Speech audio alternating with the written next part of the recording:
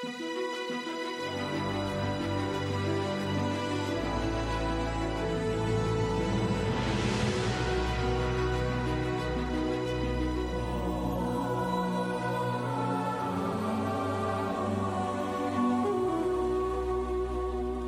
to the Romans 911 Project podcast, where stepping into the reconnection in the one new man and the fullness of John 17 love and unity is becoming a reality. In each episode, join Grant Berry to drill down deeper into this reconnection and alignment message and the final reforms for the ecclesia, for the church. As we will discover, the reconnection becomes a power key to open the door to God's end-time plans to help restore the family of God for the preparation of the bride, the last great harvest, and Israel's salvation, all of which will lead to the Lord's return. The reconnection message has end-time consequences for us all. Here's Grant. Beloved, over these next 4 podcasts, we're going to be addressing and talking about a shift in our thinking, in the way in which we have operated in the church of old, during the church age, kind of like transferring from an old wineskin to the new wineskin that we've been beginning to talk about in the Romans 911 project. And this often relates to the position that we're actually going to need to take related to the opposition that is coming against us from the enemy, and how we're actually going to deal with this both individually but also corporately. And we've just got so much to look forward to as believers and followers of Mashiach, of Christ, a supernatural inheritance that is most real and extremely promising. This is the destiny of all those who believe.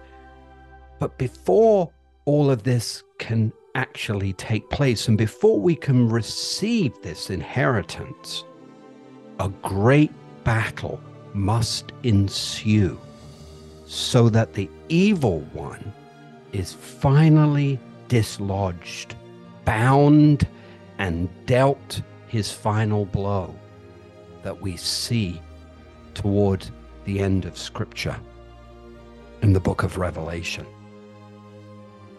Beloved, this has to take place. This must happen before the Lord can return to us and establish his throne upon the earth. We know the beginning from the end, and that ultimately the Lord finally deals with the devil. We know that in this phase of the new covenantal order we are living in through our own experience, that he never gives up without a fight. Unfortunately, this is the devil's nature, and he opposes all of us, all of those who stand up for truth and God's will and ways upon the earth. And it's only when Satan is finally dislodged from his heavenly realm and from his current earthly domain and defeated by the Lord, that the next phase and fulfillment of God's plan for us will take place. You could read about this in Revelation chapter 12, verses 7 to 12. All authority in heaven and on earth has been given to me, Jesus said after his resurrection. And because the enemy was defeated at the cross and the door opened for humankind to return to God and find peace, we do have victory and authority over the devil in our own lives and throughout the land as we proclaim it and move in it. But we also know that it's most often a daily fight.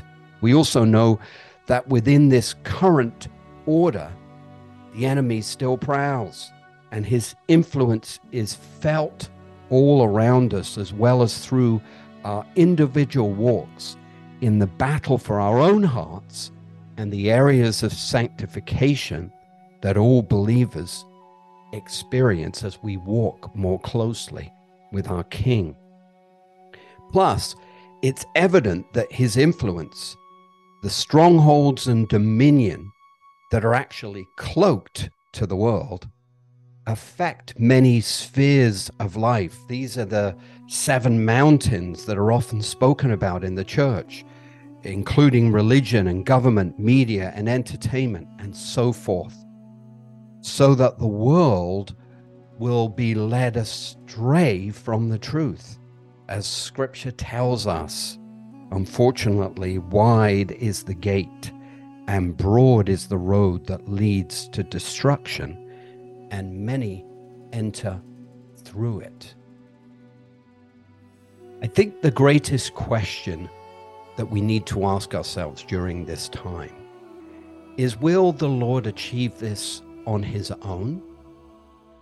Or will he need the participation and agreement of his body on the earth, those of us who represent Yeshua here on the earth, to come into agreement for the strongholds of the enemy to be dealt a blow in such a way that the Lord can actually return to us? Beloved, I believe we're coming into 3 of the greatest battles for the church ever on the face of the earth, for the end time harvest, for Israel's salvation, and for the Lord's return. And I guess the question I want to ask us, in a sense, in a rhetorical way, is, do we really think that this is going to happen without our participation and agreement?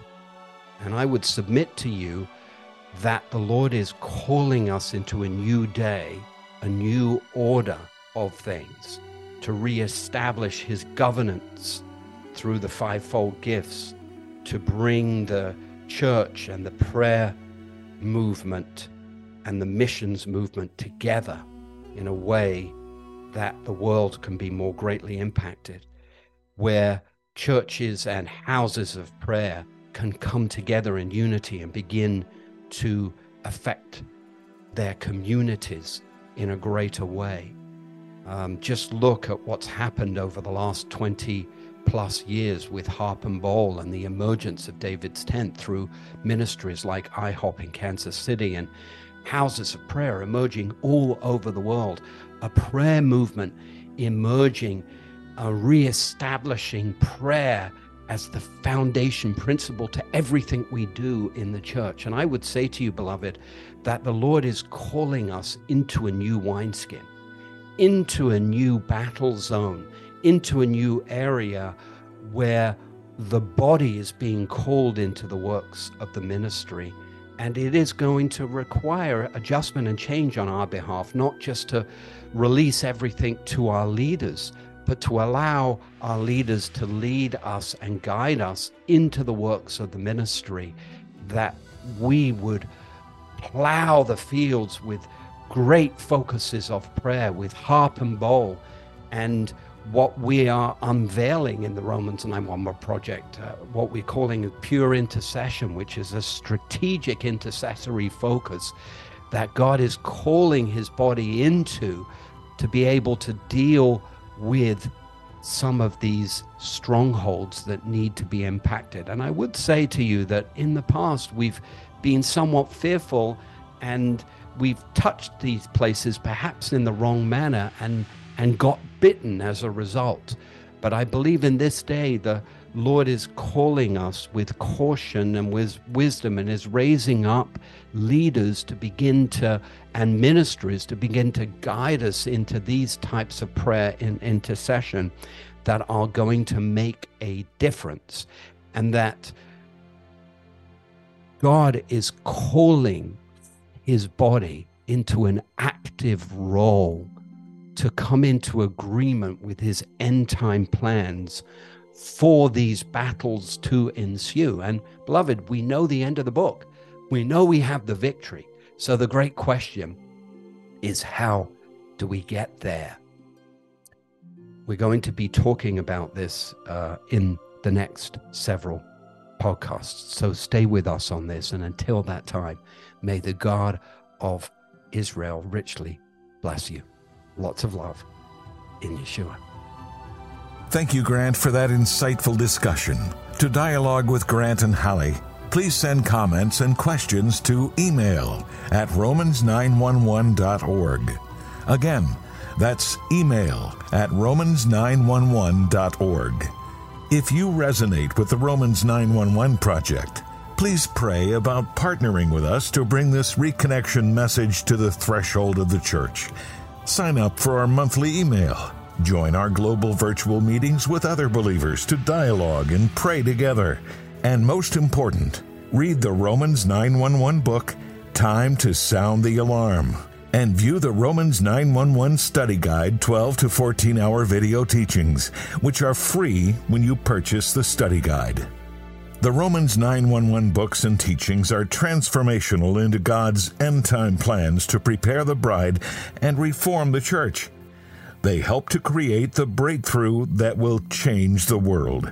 The reconnection message is like a golden key from the heart of the Father to restore love and unity in God's family that opens the door to the fulfillment of Yeshua's prayer in John 17. And it establishes the pathway for the body of Messiah, the body of Christ, to receive the greater glory. But this reconnection message in the one new man has been hidden during the church age, in the mystery to reawaken Israel to faith, and is only just now coming to light. That's why we need your help to fund this project, to bring the message forth, to help us blow the holy shofar, to awaken the greater church into this restoration. Now is the time. Would you pray to give chai, to give life to the reconnection, to reach the church and the messianic body, and help unite the family of God?